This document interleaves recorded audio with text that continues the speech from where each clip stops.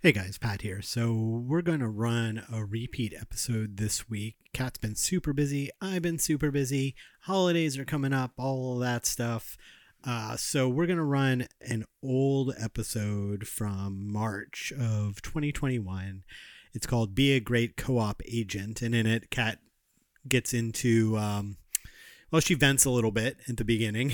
And that's always fun to hear and stuff. But we're getting into the new year. It's a time of giving and a time of giving back and all of those things. And so we thought, a co-op agent episode about, being friendly and doing things the right way to your other fellow agents is always a good way to kick off the new year. So we're going to run this episode. And then next week, Kat and I will be back with a brand new episode for you. And we talked to Kayla a couple weeks ago, saw her. She's doing very, very well. Her little baby Palmer is doing very, very well. She's excited to get back to work and back to the podcast, and she'll be back here soon enough. So in the meantime, go ahead and take a listen to this episode if you haven't heard it, and we will be back next week. Okay? See you guys. This is a Think Live Be production.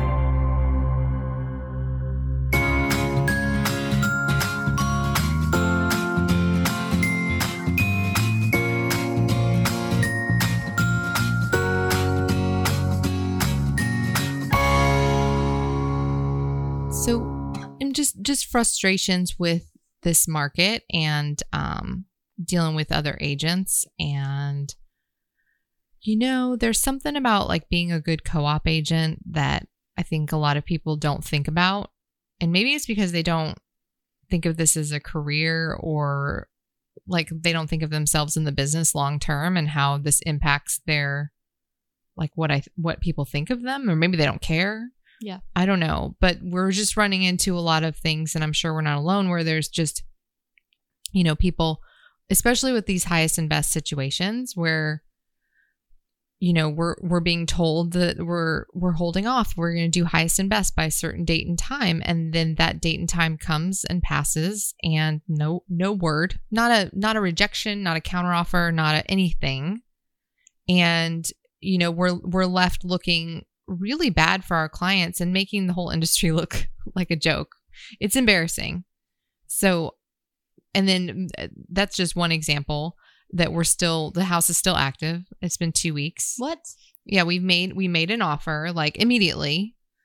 First we couldn't get in to see it, which I understand. The sellers have to approve showings and stuff, but this was. Oh, well, I won't get into the weeds on the details in case anybody's listening. No one's listening. No one's listening. Certainly not this particular agent. He's not listening. If he was, we wouldn't be having this conversation.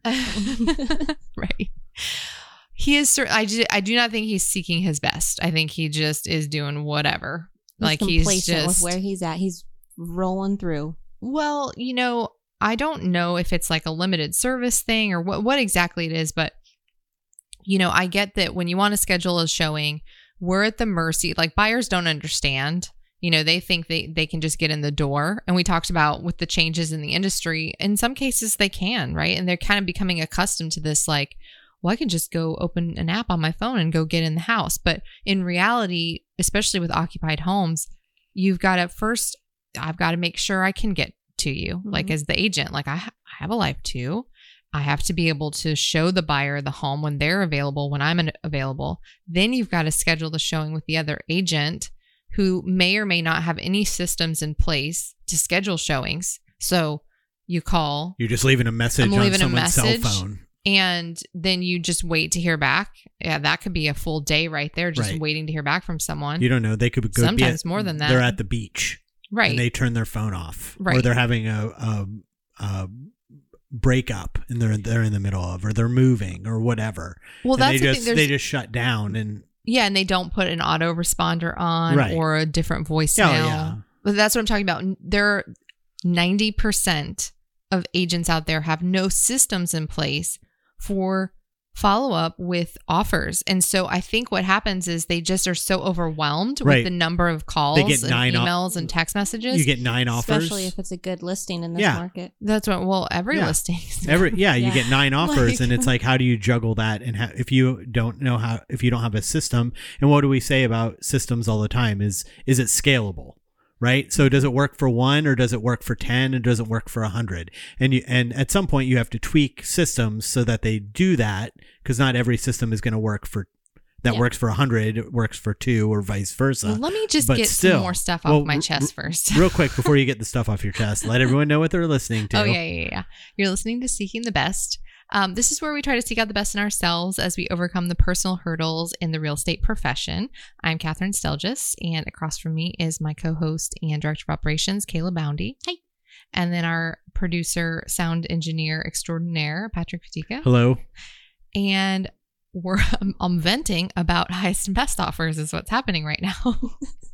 But just in that situation, I do understand, because I've been in those places where we didn't used to have a system, right? We used to put a listing on the market, and because, by the way, we've been all living in a seller's market for too long. It's been years now, where if you get a good listing, and depending on your market, under a certain price point, the phone's ringing off the hook and people want to see it. And we didn't used to have a system for showings. And so you could spend all day just trying to schedule showings with your seller and the other agents. Yeah, and all if you day have a lot for going a on full yourself, you're stressed when you're doing it. They're stressed because they're confused. They've got to keep their stuff in order because they have lives too. Well, yeah, like this has been me before, and you were there too, before we started using Showing Time, which I get that was purchased by Zillow, blah, blah, blah. But it has been a godsend for the last, I don't think I've ever said that, a godsend. That's that great. But it is. It's like a miracle for the last 3.5 years. And before that, we were trying to schedule all of the showings ourselves, and we didn't have a system in place. So when we would get a new listing, it would dominate our entire week of just trying to make sure everybody gets in, that everybody's happy and no one's yelling at us and blah, blah, blah. And then we paid for Showing Time and we're like, oh my gosh, this is amazing. Look at that. We can continue about our lives and our business and not have to be on the phone all day trying to schedule showings. So I do understand and I empathize that some people just don't have that system in place for that. And they don't want to, because a lot of agents make 8 sales a year or 6 sales a year, and they're looking for which brokerage to jump to that has lower desk fees. So they're spending a nickel to save a penny. Kind of attitude towards things, and it's like that's what that is. I don't want to pay for Showing Time. I don't want to pay for a lockbox. I don't want to pay for desk fees. I don't want to pay for a split. I don't want to pay for leads. Can I tell you all of that stuff? And when you have that kind of a attitude towards your business, then this is what ends up happening on the other side. You invest in your business. You're investing in it. Yeah, but that's what I mean. Not everybody treats it like a business. They're not treating it that way. And not to say this is not a holier than thou kind of thing. I mean, there was a long time where I didn't treat things like a business either. And even when I did start treating it as a business, I didn't always know what to do in situations like that. It takes time to kind of realize oh, you know what? This is a problem that I have that keeps me from being productive and keeps me from growing. And I need to figure out how to fill that gap. And at first it was just when I hired my first assistant, that was my first system for that. Mm-hmm. But then even that became... Oh, you mean the assistant is going to to schedule the showings, right? So you're leveraging that off your plate, which works for a while. And then you realize that, your assistant or your executive admin or your director of operations or whoever, that their time is better spent doing other things than scheduling showings. You're paying them too much to be a phone answerer, right?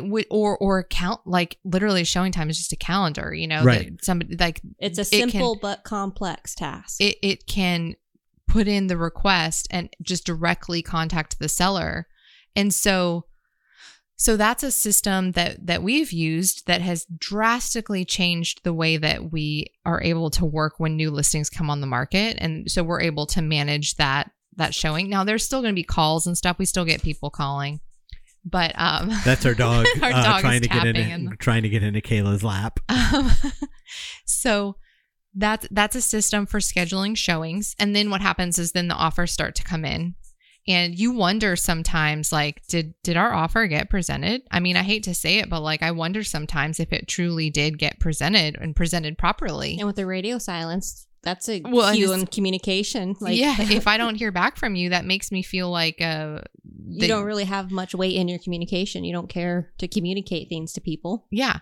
So that's what we're dealing with. And then this particular situation that is the worst is you just mentioned some people don't have lock boxes. It's like lock boxes were invented to make it easier to get into houses so that people didn't have to, try to figure out who's going to open the door and all that stuff. It's like now we know we've got a system in place for getting people through the door so that me as the listing agent, you don't have to schedule with me to be there or the owner to be there. We have a system for that. But then people choose not to use that system, And you mentioned people don't want to pay for a lockbox. Well, they don't want to pay for the e-key. Now I kind of feel like that might be the situation with that particular one because he had to be there for the showing. And so he said there was no times available. And so we just didn't get our buyer, like the buyer was not able to see it. I mean, we made an offer without it, but then from a seller's perspective. Well, he probably could have put a combo lockbox on. I was speaking more of the agent who calls the listing agent and says, can you come open the door for my buyer because I don't have an e-key. Oh, that's too. Oh, don't get me started on that. That's what I was thinking of. Don't get me started on that. That's a whole nother conversation, but yeah, that happens way too often. Yeah. Where we get people who clearly are just not like they're from another association or they just don't have an e-key. Yeah, they're not agents. They're just they just have a license and it's hung somewhere and they're not in the business. Not when I say they're not agents, I just mean they're not realtors. Metaphorically, yeah, they're not doing this for a living because no one who does it for a living doesn't pay their dues to have. Yeah, that's such an inconvenience. Yeah, if you didn't have an e-key as a realtor in the business. That dog does not want to get under that blanket. Or she wants to do it all by herself. It's like, I can do it. She's about to get tossed out of the studio. It's distracting. But yes, you have there are systems in place to make this a smooth process for people, but then you're relying on other agents to be good co-op agents and do the right thing. So doing the right thing, meaning help get people through the door. Like I know we get calls sometimes where it's like we just can't figure out, like the seller is not available but we're always trying to figure it out with them, right? Like the seller's not available. Is there any way you can send your buyer through this open house? Like we did one time, there were that tenant occupied place. Over in the Millennia area? No, totally different. I don't even know what you're talking about. Oh, because I had to open for an agent for that one because we were really nice. That one. Oh, well, that's being too nice. No, I'm just kidding. No, I was talking about the place where it was a multi-family place. Oh, yes. And we did like just a big agent open house because we couldn't get people in because there were tenants. There's like 3 different schedules for 3 different separate people. And we could have just said, oh, well, deal with it. Yeah. But to me, that wouldn't have been doing our client, the seller, the best service because then they were just going to get whoever could get through the door. Yeah. Like that was the offer that they were going to get. So choose from one of these couple instead of choose from 30. And I'm not saying like highest and best is annoying because then you have all these offers that are like, these are never going to appraise and you've got to deal with all that. But the point is that if you can't get people through the door, then how are you really doing the best job for the seller? I know you can do a walkthrough and with COVID times, you can do video tours and people are becoming more accustomed to that. But most people still want to go in and like really physically see it. Yeah. Yeah. So we just could not get in, period. Yeah. They'll do a video tour and then say, okay, yes, I want to go see that one. Not like sight. I mean, there's always going to be the outliers, but sight unseen. Like I'm just going to buy the house because you walk through with your iPhone. No. Like it'll weed out the ones that they definitely don't like, but Well, and we have somebody under contract right now that did see it just by video tour and made an offer, and they're under contract, and they're fine. It's few and far between. But most people want to go physically to the house after they've seen the video, or at least have us go see it. Like, because sometimes people will send me their video.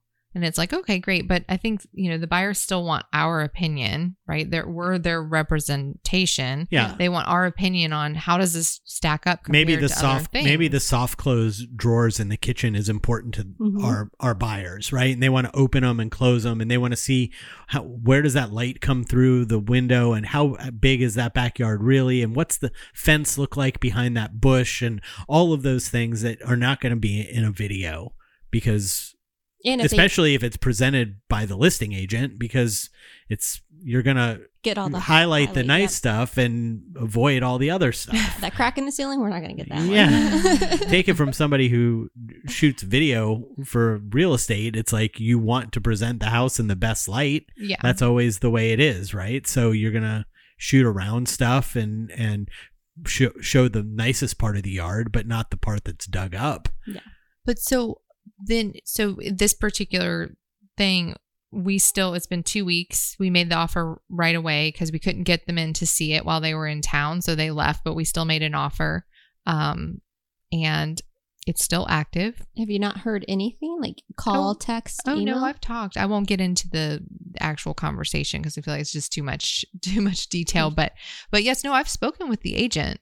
And the seller, like, he makes it seem like the seller just hasn't made a decision yet. 2 weeks, baby. What? But that's the thing, is like, how long is too long? I guess that's my frustration, is like, how long is too long where there isn't any point? You're not going to get some magical better offer than what you've already got. Everybody is jumping through hoops to get in houses as quickly as they can and make offers as quickly as they can. To sit on it for that length of time, if that's what they're doing, is like trying to solicit more offers, it's like at some point, what is it? The law of diminishing returns. Yeah. It's like at some point, you're just not your offers are going to start going down.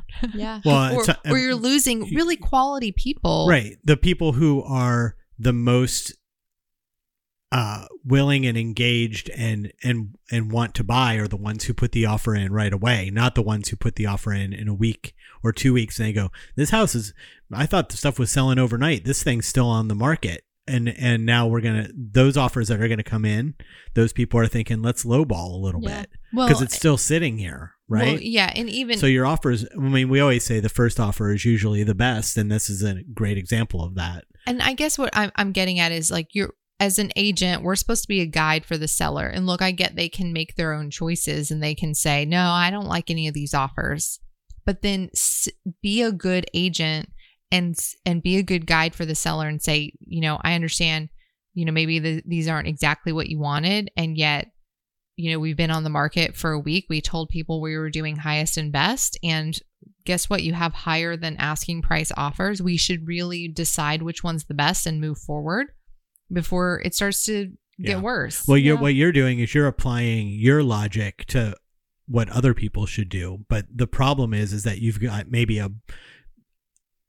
they're just people. So you've got a seller who has their own life and a bunch of things going on, and they're trying to get into their new house, and they're trying to clean out their desk at work or whatever it is, where it's like, it's not, I've got a full day and I've got a lot of stuff on my plate and I don't have time to look at these offers. And then you have an agent maybe who has the listing, who, they've got a basketball game that they were going to go pick up with their friends, and something else and something else. And so 3 days go by and there's no communication between the agent and the seller, and it's like that. I mean, I can see how that can happen. Can you? Because that seems unacceptable to me. I'm not saying it's acceptable on any. Most of the time, our sellers are excited to get their offers and kind of go through them and make decisions. Not like make an immediate decision, but make a decision. And that's the thing. Like, there are always sellers or any client who maybe aren't as responsive and quick on things as others. But most of the time, like, they want to move forward. They want to sell their house, or they wouldn't have it listed. And then you get multiple offers. And I know that at least one is over asking price. Right. And so to just not respond and give the other party some kind of like a new deadline or a rejection, like, thanks, but we actually have some that are better that we're still considering. So we're not going to decide on one of those, but you're definitely not in the running. Like, just cut people loose. It's an emotional process for most people when they're buying homes because it's for themselves. Yeah. Like, most of the time, you're not dealing with investors. That's a small pool of the buyer population. So you're dealing with people's lives. They have places to move. Be a good co-op agent. And when you set a deadline for highest and best, tell your seller, okay, we're going to decide on one by this date. This is the plan and strategy that we're going with, right? Sound good? Sound good. That's a tie down, you guys. It's one of my favorite tie downs in scripts. It works. Sound good? How can you say no to that? No, exactly. Okay, sorry. What are you going to say? No, that doesn't sound good. I think a lot of my tie downs are okay. Okay. Okay. That one gives you too much opening to say, no, it's too I don't passive on my end. Anyways, sorry. Sidebar, sorry. Yeah. But I'm just saying right now, everything is already crazy enough that we don't need people who, are making it more challenging for everyone. Well, it's like there's so many people involved. Like, we've been dealing with a lot of vendors for personal reasons, like trying to get quotes on things and stuff like that. And one of the things that I'm trying to get done is there aren't a lot of people that do it. There's a craft to it and stuff. And specialized. So, yeah, very, very much so. And so I have called quite a few people and just left messages and didn't get into the detail of what it was I wanted. One company emailed me back immediately. They told me when they would call. They called at that time. We went to set an appointment. As soon as they emailed me to set the appointment, and then sent me a 3-minute intro video of what to expect with the owner of the company, and then immediately sent me a Google Calendar alert to accept the invitation. They told me who would be there, what time, what their job is, all of those things. And then I've had other people where I've left the same message and never heard back, and everything in between that as well and stuff. And it's like, well, I can tell you who I'm leaning towards. Yeah. But that's what I mean is like, it's all comes down to who you are as a person, how you run your business, and what's important to you. And for a lot of those agents, I believe none of that is important. Well, it's just and not. Makes you, and you can't apply your philosophy to those people because they are different people. I get it. If like we've said before, there's like 23,000 agents in Orlando and Central Florida, right? So that's 23,000 different ways of doing things. I guarantee there's not a single one that's doing stuff the exact same way. Of course, yeah. And then you have everywhere from like a huge team, like a group, to a single agent who sells one house a year. The agent that sells 0 houses a year, but maybe has a listing, right? Yeah. And everybody in between. I get that. I'm just saying, like, be a good co-op agent. And what that means is we do have to work together. Like, no deal gets done without 2 agents. Well, I guess you could double side it, but you know what I mean? So the way that looks is to be respectful. And when people are making offers, understand that they're like running around like a chicken with their head cut off right now, trying to help their buyers get into something. And those people might have a dead drop date that they need a house, and to just not respond or give any kind of counter rejection and just let it drag on for 2 weeks is unacceptable. Yeah. Unacceptable. Because there's nothing else for those buyers. You should lose your license. There's nothing else. There's nothing else for those buyers to when the inventory is so tight and they've got a drop date of where they have to move and they have to have another house, and you're as a listing agent, what's the word? Laissez-faire. Nope. Laissez-faire? That's not the one I'm thinking of. Lollygag? Nope. Lollygagging, that's a good one. Doesn't matter. Well, you said it starts with an L, right? Yeah. Lazy? Lackadaisical? Lackadaisical. Okay. Mine was a better. Yes. But when you are just kind of taking your time and not really paying attention, it's like those people can't just go find another house tomorrow, on the other side. And someday that's going to be you with the buyer. So move with a little urgency. Yeah. I mean, because they're not going to they can't just go put an offer in on another house because there isn't another house. And then, okay, so I guess let's think about, the systems in which we have developed that I think are really strong when it comes to this sort of thing is, number one, we use showing time. Wait. Yeah. Wait, what? You want to take a break? Yeah, let's take a break and then we'll go through okay. what you have that works great. Okay? All right, let's take a break. And we're back. Where was I? Venting about yeah, but frustrating you're going to kind of go through some of the systems that you guys have that seem to help, and maybe what we could kind of get into is what kind of things can you put in place to avoid these problems that you're getting, if there is anything? Well, yeah, so we do. So what I was saying is showing time. I still believe that is a great service, and although I hope we come up with our own. It's a very easy system to duplicate. Honestly, if you really had a mastermind on the back end of websites and the configurations. You want to build out your own showing time? Yeah. It would be great. You could. Complex, but if you love doing stuff like that, it's a simple system. It's just a few automations. How much? No, never mind. No, not going to. Well, what makes it really powerful is that it's inexpensive, and it fills the entire from the time you get the listing live to getting an offer accepted, all of that busy work that can totally derail your business. So it allows you to grow and doing like leverage off the things that, again, are not high dollar, like they're not dollar producing activities at all. Leverage those things off. And then the second thing is, when you do start getting multiple offers, one of the things we did a long time ago was we have a spreadsheet, and I know, and as we're getting in offers, Kayla fields the offers, and we're putting in the details of the offer, the offer price. Is so she's got a spreadsheet of specific things. What are like the major details? The major details of a sales contract. So every single contract that comes in, Kayla fills out the spreadsheet. Link it to the column it's in, link the PDF of the proof of funds, and it's a simple look for the sellers. Yes. So we're breaking it down for the sellers, because can you imagine from a seller's perspective to like read the contract on 30 offers? Oh, right. They're not going to do that. Right. So you're just giving them the cliff notes. Okay, I'm going to finish this thought, and then I'm going to say something else. Okay. And then something after that, and something after that. But let me finish this thought. Okay. So on the spreadsheet, though, in the major terms of the contract, right? The sales price, the closing date, the escrow deposit, the type of financing, any concessions or additional terms that would be, important for the seller to know. We're breaking that down in a spreadsheet so that it's easier to digest for the seller, for our client.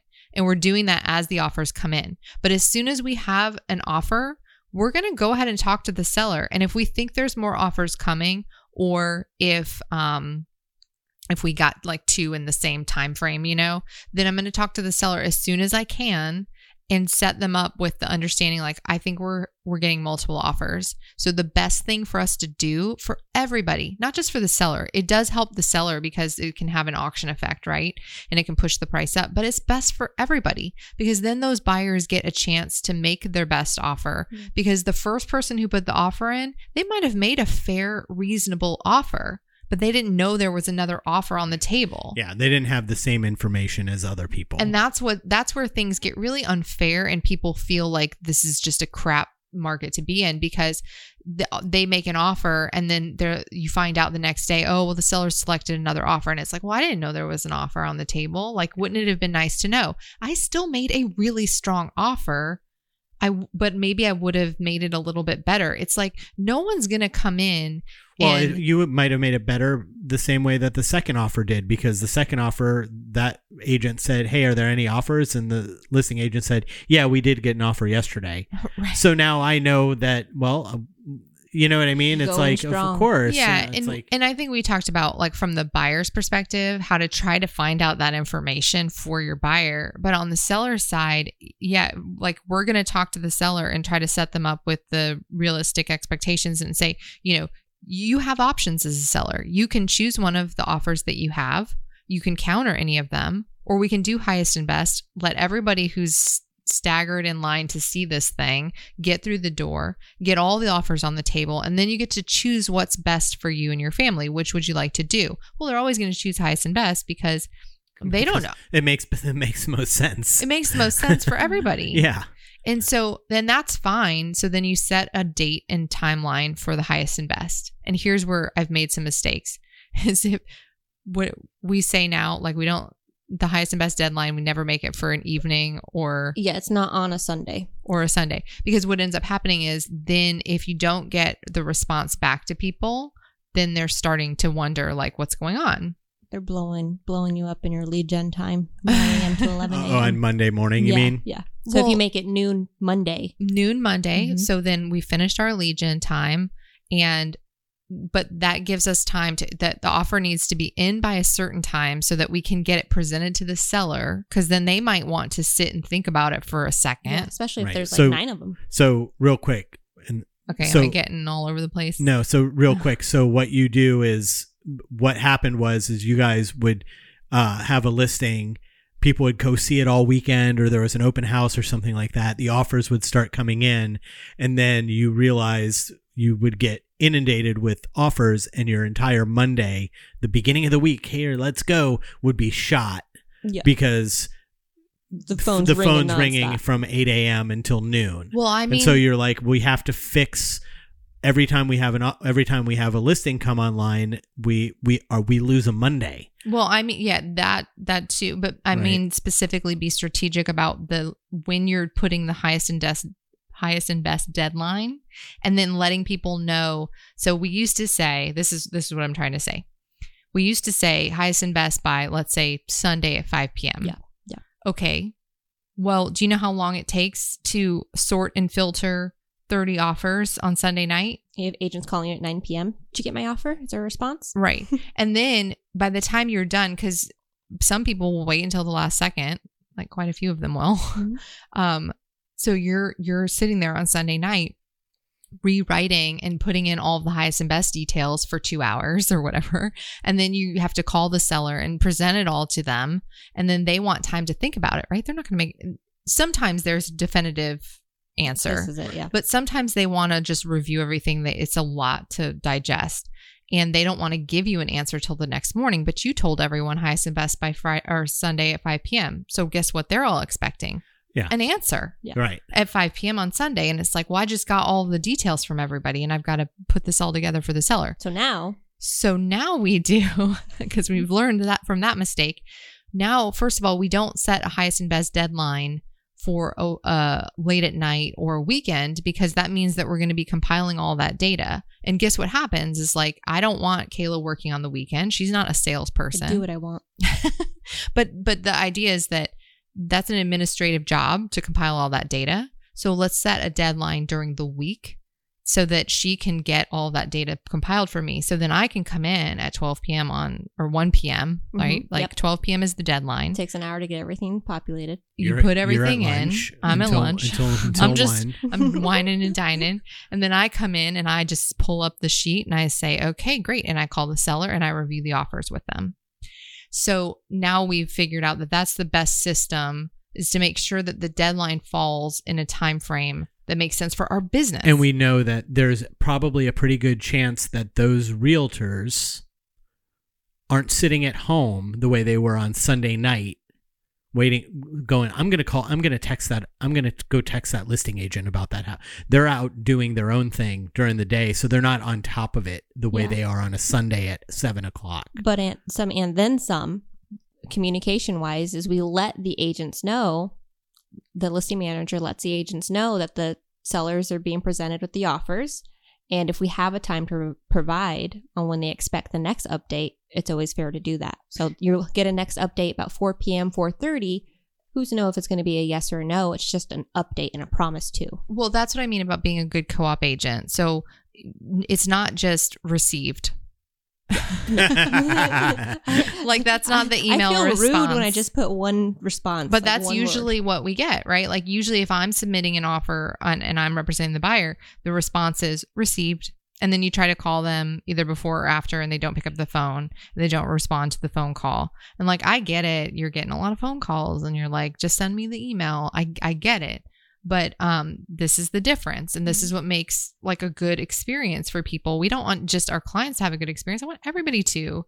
And so now we have different deadlines so that it works better with our own schedules so that we don't stress out and then get completely off track from our own goals because we've set these unrealistic expectations with everybody.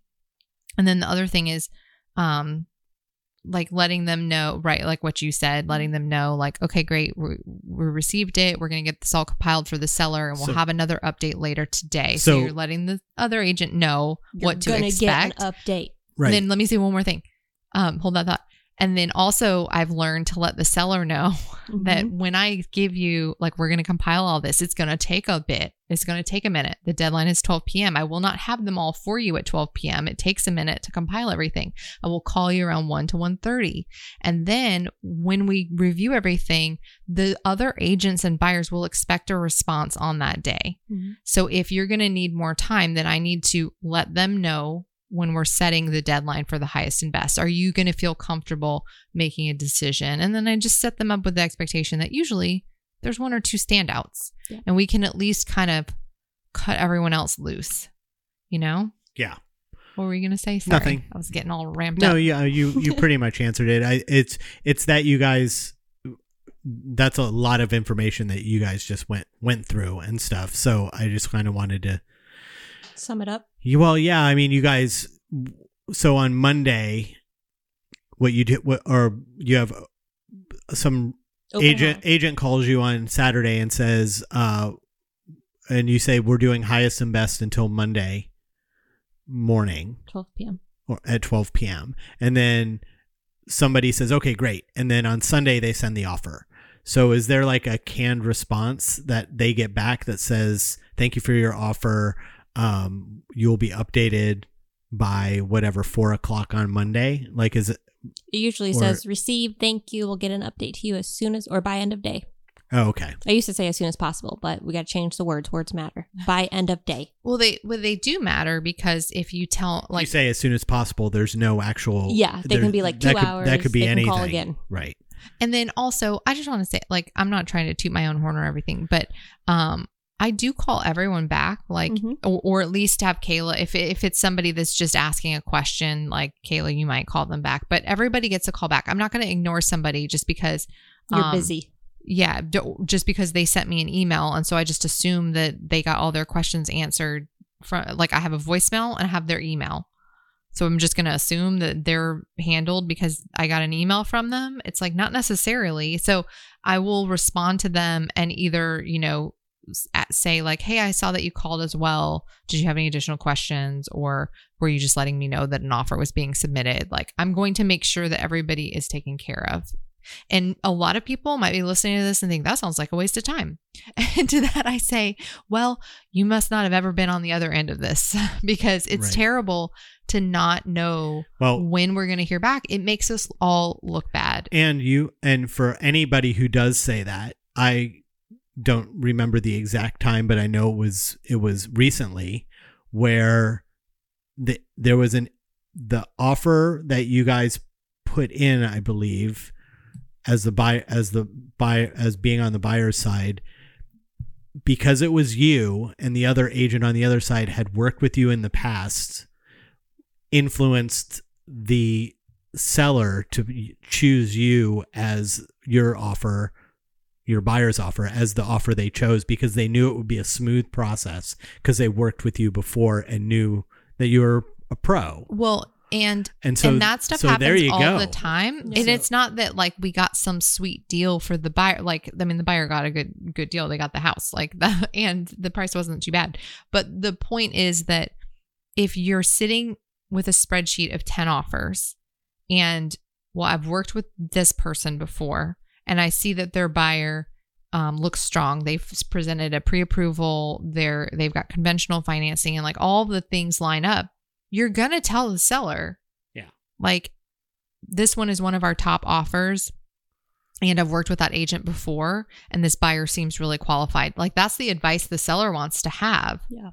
So that's going to factor in too. So if you're a good co-op agent on whatever you're representing all the time, that reputation will stick around. Right. And it will come back. Now you can't, like I've also had, I remember a situation where I was a listing agent and there were 30 offers, 30 offers. And I got a call from an agent who like was just, it was like a family member of his and I knew him. Not that well, but like, we had worked together in the past and stuff. And he really was trying to schmooze me, trying to get that offer accepted. And it just was not strong enough, the offer itself. Now, if it was comparative all things being equal. That's what I mean. And then that's the thing too, is like a lot of times from a seller's perspective, it's like, look, some of the prices right now, like those things aren't going to appraise. Like there's no way to appraise a house when nothing has sold for, like I'm just making up numbers, but a house is for sale for 300, nothing has sold for over 250 in the last year in the neighborhood. There's no way it's going to appraise, but the offers might be in the 280s. So if you have a reasonable offer and you come and you make sure that the other agent knows all that information and they also know you and have worked with you before, you might get yours accepted, even if it's not the highest one. Because they're like, well, at least I know that everything else is going to go smoothly. We still probably won't get it appraised and we'll have to renegotiate. But at least I know that along the way things will go smoothly and we'll know what's going on. Right. That I know that other agent, I've worked with them before, that they're going to explain to their buyer what to do and how, if it doesn't appraise, we'll be able to work something out because I know they're not a crazy person or inexperienced or whatever. Yeah. So that it matters. Be a good co-op agent and then have systems in place so that you're not flailing around. Because then that gets in your emotions and you're not the professional you need to be. And then can I vent about something else? Sure. But that's seriously for highest and best for sellers. Those are, I think, the best things we've put into place is just having other people schedule showings, having a spreadsheet to put all the details in, setting the right deadline and expectations with both the clients and the agents, and then honoring that deadline. And I know that sometimes you get an offer and the other agent is like, this is all cash and they want it, but you have to sign before the highest and best deadline. And it's like, we do have a duty to our sellers to explain that to them. But at the same time, like when you explain it to the seller, I would let them know, hey, we have this offer. They want you to accept this today. It's, here are the terms. They want you to accept it today before the open house or before the highest and best. And it's your choice to do that. But we did set a deadline for everyone else to submit offers by Monday. So I don't know if this is the best offer because we have a whole bunch of people who are still scheduled to see it. And we have 2 open houses or whatever the case may be. And we set everybody else up with the expectation that we'd be accepting offers Monday. So this very well might not be the best offer that you receive. I can't know that because we've let everyone else know that we're doing something different. And if again, it's being a good guide to the seller, like that offer probably isn't the best one because everybody else is waiting. They're like trying to get in on Sunday. Yeah. Well, think about it. Those buyers, they don't want you to have that open house. They're paying all cash. They're trying to wheel and deal and move. I that personality of that kind of a thing, playing hardball, I guess is what you would call it, is such a turnoff. And if it was me, I would say, I don't want to deal with this guy when we start doing inspections. Like, I don't want to get involved in that because this is, he doesn't think he's showing his cards, but he's showing me everything. Well, and you know what else? On the type of person, that's the kind of person who thinks a negotiation is I win everything. Well, and you know what else too? At least that's how I would feel. We're kind of making up scenarios here, but like what happens is, this was going to be the next thing I say that I think is a good system to have, at least for us, it works, is, well, let me say what that is. Once you have all your offers, I kind of try to get people to choose a backup offer because if you've got all of these offers, like why go back on the market a second time when you've got all of these offers that you can just move to the Right. second best one? Right. Because what happens, at least here, I've seen it, when you have to put your house back active from pending, the next offers that come in are lower. Yeah. Even in a crazy market like this, they never end up selling for the same amount that they were under contract the first time. So if you have an offer and it falls through during inspections and you have a backup offer, then you just go straight to that next contract. So even if that one falls through, then you've only been off the market once. Right. And you maybe have a second backup offer too. And in this market, that's possible because there's nothing to buy. Yeah. And if there's no risk to the buyer, at least where we are, so it's like there's no risk to them, why not just go ahead and do it? Then we're set up for success. No matter what happens along the way, we immediately have somewhere else to go. And especially is helpful when you have sellers who are also buyers, to give them that confidence to move on to the next purchase. Right. Because look, In their if this one falls through, guess what? We already have somebody else. We don't even need to show your house again. You don't even need to clean up again. And so that's another thing, another system is to go through and say, okay, let's pick the best one for you, but then let's also look and consider what backup offer you'd want to offer. And then we let every single person know that their offer has been rejected. And anybody that has an interest in being a backup offer, we only offer the backup position to the ones that are realistically going to get it. It's not fair to say, but the seller's considering backup offers to somebody Right. who's like the lowest on the list. Right. So that's something.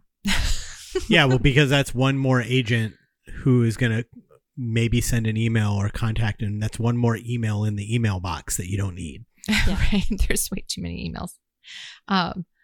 But yeah, I will say one other mistake that I've made before, because I think we can all learn from our mistakes. That's how we've put these things into place, is that one time I made the mistake. My seller said they wanted to accept one offer. Oh, yeah. And so I let that person know, but it wasn't signed yet. And so then I went and I let somebody else know that they were rejected and they wanted to up and increase their offer. And then the seller changed their mind and said, well, wait a second, that one sounds good, because of course I had to present it. Yep. And that created a lot of Right, because then the first guy said, I thought our offer Very was accepted. And then I disgruntled. said, well, yeah, if you have to up it. And it's like, oh, now I'm in a bidding war. yeah, You promised me. This was quite a few years ago, you guys. Yeah. On the But- co-op side, he should know that you never take verbal for anything. Well, yeah. Well, and that's why I That- tell buyers, like, until it's signed, do not get excited, because anything could change. And by the way, anything can change. Even in that circumstance, I kicked myself because I'm like, I should have gotten my sellers to just go ahead and sign the accepted offer first, and then let everybody know that their offer was not selected. And because at some point you got to call it quits. I mean, it could go on for, it could go on for weeks if you let it. It's just like, you've got to call it quits. So this is the best offer, sign this, and then I'm going to let everybody else know that their offer was rejected. I'm going to give a few people, like 2 to 3 max, the opportunity for a backup if the seller wants to. And then we'll see where those go, and we'll get those actually signed. And then Right. So don't contact any other agents who have offers in until you have something signed Until by it's the accepted signed. offer. It's signed, not verbal, not anything. Because I know people get excited, yeah, and it's because like, they're like, well, wait, is there anything else my client can do? And it's nope. like, no, that was what the It's highest done. and best was for. Yeah, it's already signed. It's done. So those are the things that I think work best.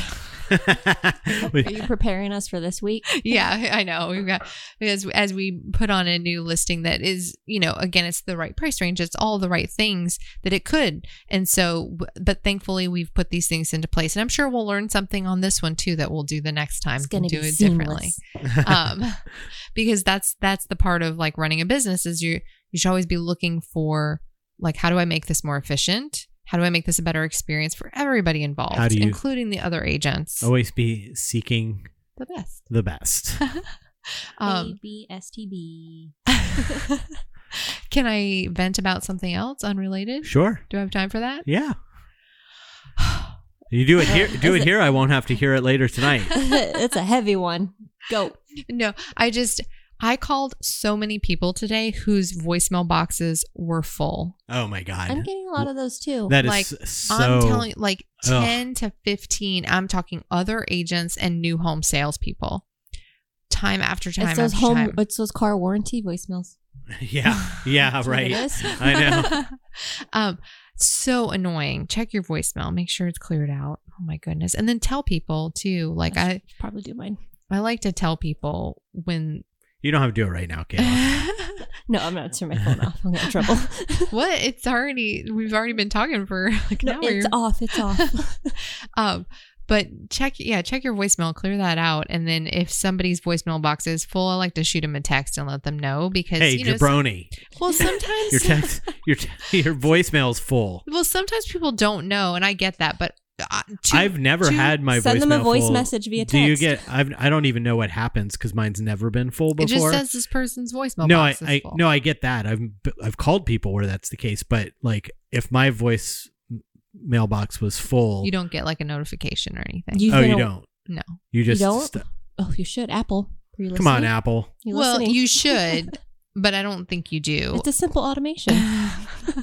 But like if you're noticing that you're getting a lot of calls but no one's leaving voicemails, that might be the thing. Might be your sign. Might be the thing. Also, just a professional tip, put your business information on your voicemail box. You know, I hate when I call people this. Now I'm just like on a rant. I know. But like I hate when I call people and I'm not sure that I actually dialed the right number. You've reached Google Voice Line. Yeah, or like with just a number after it. just It's a like, generic- are you the kidding? generic Right. Apple voicemail, and Are it's you like, kidding? Yeah. did I call the right person? You know, we're professionals, right? I'm calling a business, right? We're all business owners.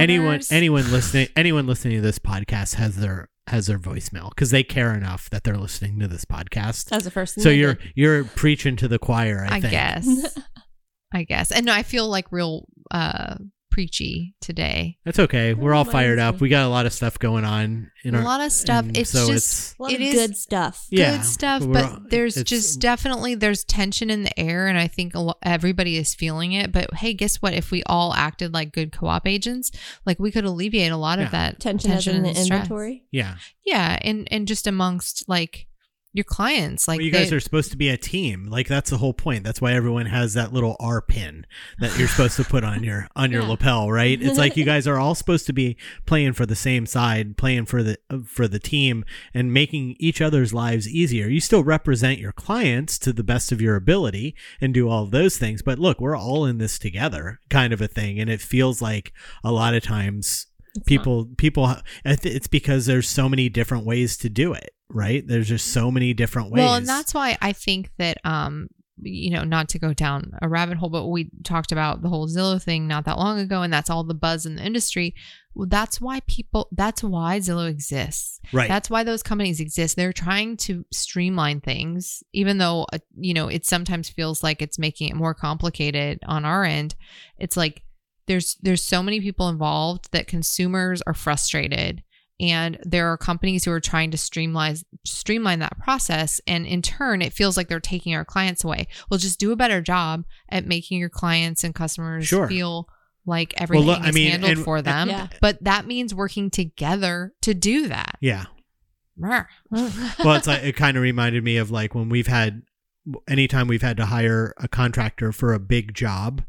What's the first question? Is do you subcontract or do you do it all yourself? Because the last thing you want is a contractor who subcontracts, and then those subcontractors subcontract, and all the way down to some guy picking up someone else at the Home Depot standing out on the corner, right? And it's like what you want somebody who's going to do all of it. It's the same kind of thing. Like Yeah. you Well, don't, that's You want why, the professional. like, one of the reasons we when we were looking for a transaction coordinator last was one of the reasons we're bringing people on more in-house is because then we can control the experience. right. And it can be to what our standards are, and at least this side can be what we want it to be, because we can't control the other people. We can't control the other side, but we do have control over our own business and how we run things. So if we hire the people and we vet them and do the career visioning process and make sure that everybody is, in the right spot and working towards their strengths. Fits into our culture. It fits in our culture so that like everything that I'm saying is important, that they feel the same way. Right. Then we can give them, consumers the best experience that we can. I just wish more people knew about it. I know. I know. All right. You guys ready to take a break? Sure. Okay. Let's take a break. The Think Live Be team is an Orlando-based real estate team with Keller Williams Realty at the Parks. We operate as a boutique-style company with the resources of the largest real estate company behind us. Think Live Be is looking for talented people like you to join our team. If you happen to live in the Orlando area and you're a detail-oriented quick learner, then we might have a place for you. Whether you're a real estate agent or administrative professional, we are looking for individuals who are ready to work hard and ready for success. If you're ready to join the team, visit us at thinklivebe.com. And we're back. Well, sorry for all you listeners out there if we got a little too ranty. Well, that was fun. I just had to get all that off my chest. It's been a frustrating couple of weeks. Ladies and gentlemen, the question you are about to hear is true. Only the names have been changed to protect the innocent.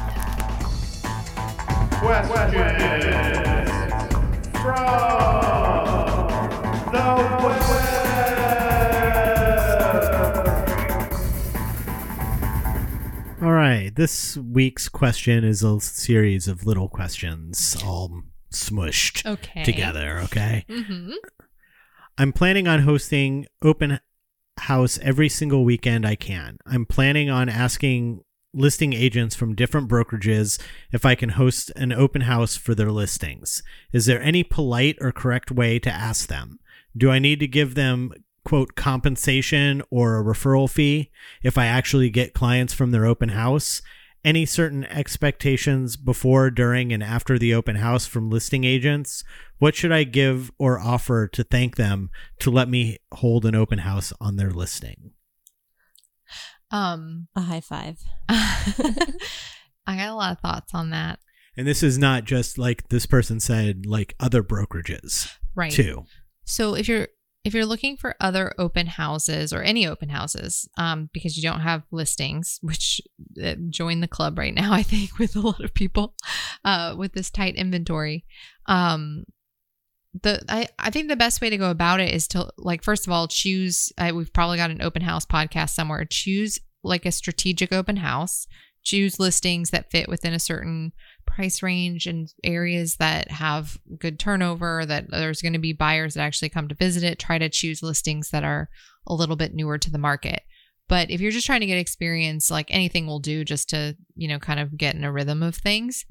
So as you reach out to people, my best advice would be to give them a call, because we were just talking about how inundated agents can be from a new listing and emails and all of this stuff that can bog down.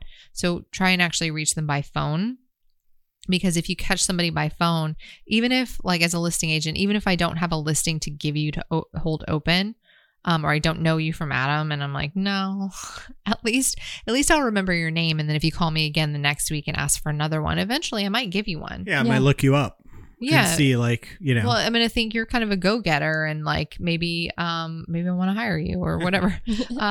But so, like, try to get yourself in front of the person so that they know who you are. And you can follow up with an email, but I just don't think that you don't just send an email to a couple people and expect to get an open house. There's multiple things you should do. Posting on, if your brokerage has a Facebook group, post on there that you're available, ask people, Facebook message them, text message, phone call, email, like multiple sources to try and reach people to see what they have available.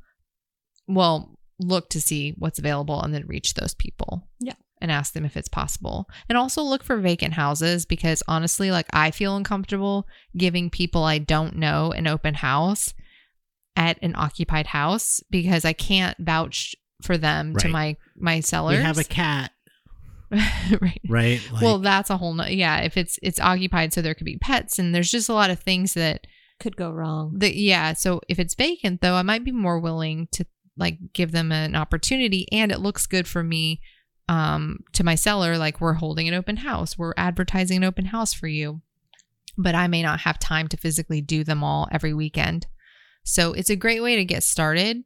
You just look for people who have listings that are vacant and ask them, but then follow up, just like with leads. Like the lead's not going to remember who you are if you don't follow up multiple times. Well, same thing with an agent who has listings. They aren't going to remember who you are and think of you for an open house unless you repeatedly ask them for one. Yeah, nicely though. Be a nice co-op. So maybe once you get somebody under contract and you're on the other end of their deal, they recognize you again. And I also think just strategically thinking, like don't look for teams because they probably already have agents that are hosting open houses. So look for single agents that might be kind of listing heavy because they might need help. Yeah. They might not have the time to do open houses at their listings every weekend. And typically teams will put their name on the multiple listing service. And as far as like get referral fees and stuff, right, there's no referral fee or anything like that, right? No. Don't do it. Don't fall for it. But it does say but one of the things that it says after the referral thing was any certain expectations before, during, or after, and I would assume yes. Well, that was the what I was phone call and. Well, let me get there. But I know the answer. Well, yes. So no, you do not compensate the person. You're actually like, I kind of look at it like you're doing me a favor if I need help to do an open house. So whoever you meet, those are your clients. You should get their information. I wouldn't pay a referral fee for that because you're actually doing the work and it's hard work looking for the open house. So you don't have to worry about that. And I don't know anybody that's like charging referral fees. Right. I think it's probably a newer agent that wrote this. Once you're done with the open house, the way that you say thank you and also get thought of again for an open house by that person is to immediately follow up after the open house and let them know how many people came through. How many people seemed like real buyers versus looky-loos or neighbors, and give them some feedback to share with their seller. Yeah. If you do that and then make sure the house is clean, make sure it's locked up properly, don't leave anything behind like a sign writer or take a sign writer that's not yours or things like that, then you will be doing them a favor and it will be looked at that way. And then you'll be like the next time they need one, they're going to be like, oh, you know who I should call? Right. And that's the very last part of that question is, let me grab my phone, is what should I give or offer to thank them to let me hold the open house on their listing? So feedback, maybe a note card. After a note card or an email saying thank you or anything like that. Yeah, definitely. I mean, I don't know that you need to. I don't think anybody's ever given me a thank you note. It'd be impressive if they did. I guess it would be impressive if you sent like a thank you note card. So do that. But most of the time, what impresses me the most is the phone call. I set the expectation now when people do things that I want that from them. But before I did that, anybody that did follow up, I was like, oh, thank you. Yeah. Now I can actually it gives you an option to ask a question if needed. Yeah. But you connect with them on the phone more so than just reading their email. Yeah. And then, so yeah, if I were to start over and I found an open house to do, I would, as soon as I was done with it, I would call them, fill them in on feedback and how many people came through. And then I would put a note card in their mailbox. And then I would also send an email and say, thank you again so much. If you have any other listings that you want held open, please always consider me. And then I would reach out to them the following week and ask them if they had any listings, because there was an agent, and I think he still does pretty well for himself, and I'm pretty sure did like a lot of my open houses one year. And because I can't be in every open house every weekend, so you can really build a career out of just holding other people's open houses for them. Yeah. And sometimes it's not just buyers that come in. There's buyers and sellers, or just a neighbor seller that by chance comes to the open. Yeah. So that's good. Okay, great. Thank you. Great advice. I'm just kidding. Nice job.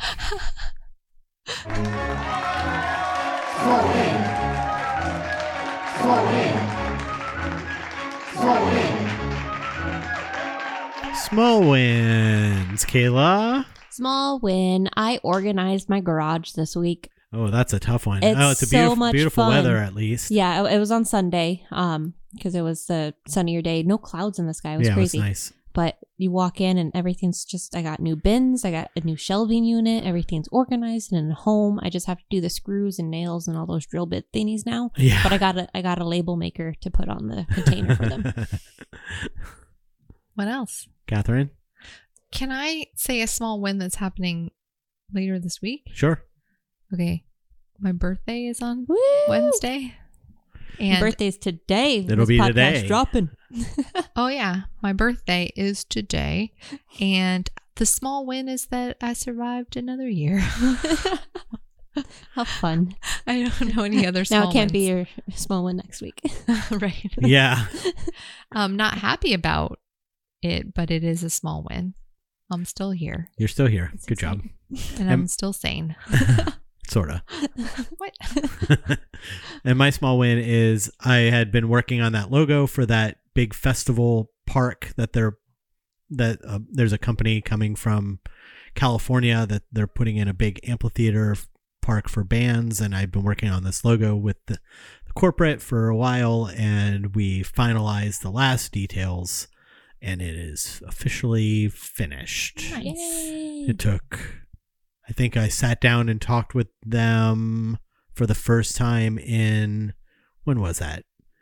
It was, I think we were in North Carolina when I got, November. yeah, so November was when I got the email from them to begin with. So and we just finished. And that's just the first logo, because this is all before they actually build the structure or anything like that. And then once it's actually finished, then I do the actual finished Design logo. work on everything. The finished logo. Oh. This is like a logo, like so that they can put on paperwork and stuff and have something like a working logo, something that they can use. Present, But the actual real logo won't come until after this place is built 2 years from now. Oh, wow. Yeah. It's a long It's term. a long process. Small win. Small win. So, hey guys, remember to rate and review us on iTunes. It helps new listeners to find us. You can also send questions or stories to us at our website on seekingthebest.com. You can even leave us a voicemail and we will play it on the show. Send us a tweet at seekthebestpod. And for Kat, Kayla, and myself, thanks for listening, and we'll figure this all out next week. Adios. Bye.